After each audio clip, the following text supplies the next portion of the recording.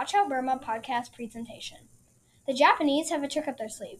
Let's take a look at how the war impacted Burma.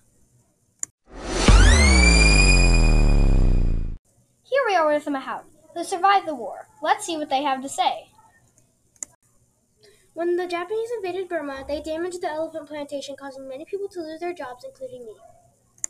Thank you for telling us. That sounds like it was very hard on the Burmese. How do you think you would survive?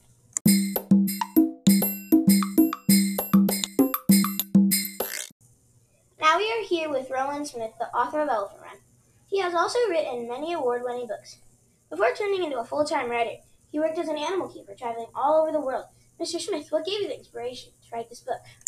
When I was all over the world, I saw many different places with many different animals, especially elephants. So I decided I wanted to write a book on them. I also heard about the war and how hard it was on the Burmese, and I wanted the Burmese voices to be heard. Thank you for your thoughts. We enjoyed hearing from you. I read this book a couple weeks ago, and it was very adventurous.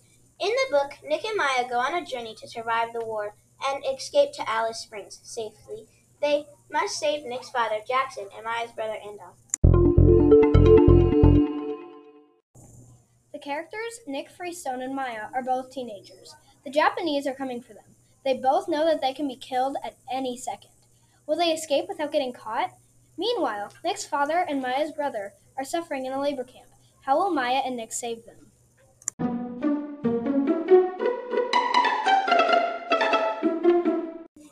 And we'll be right back after a quick commercial break.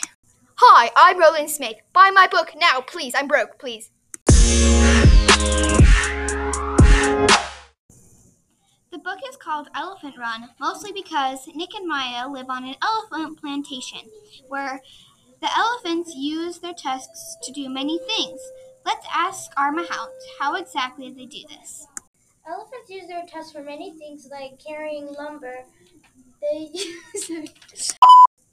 Elephants use their tusks for many things like carrying lumber. Also, they use their strength to help around the village and utilize their strong muscles. I think the theme is family because Nick wouldn't leave the labor camp without his father.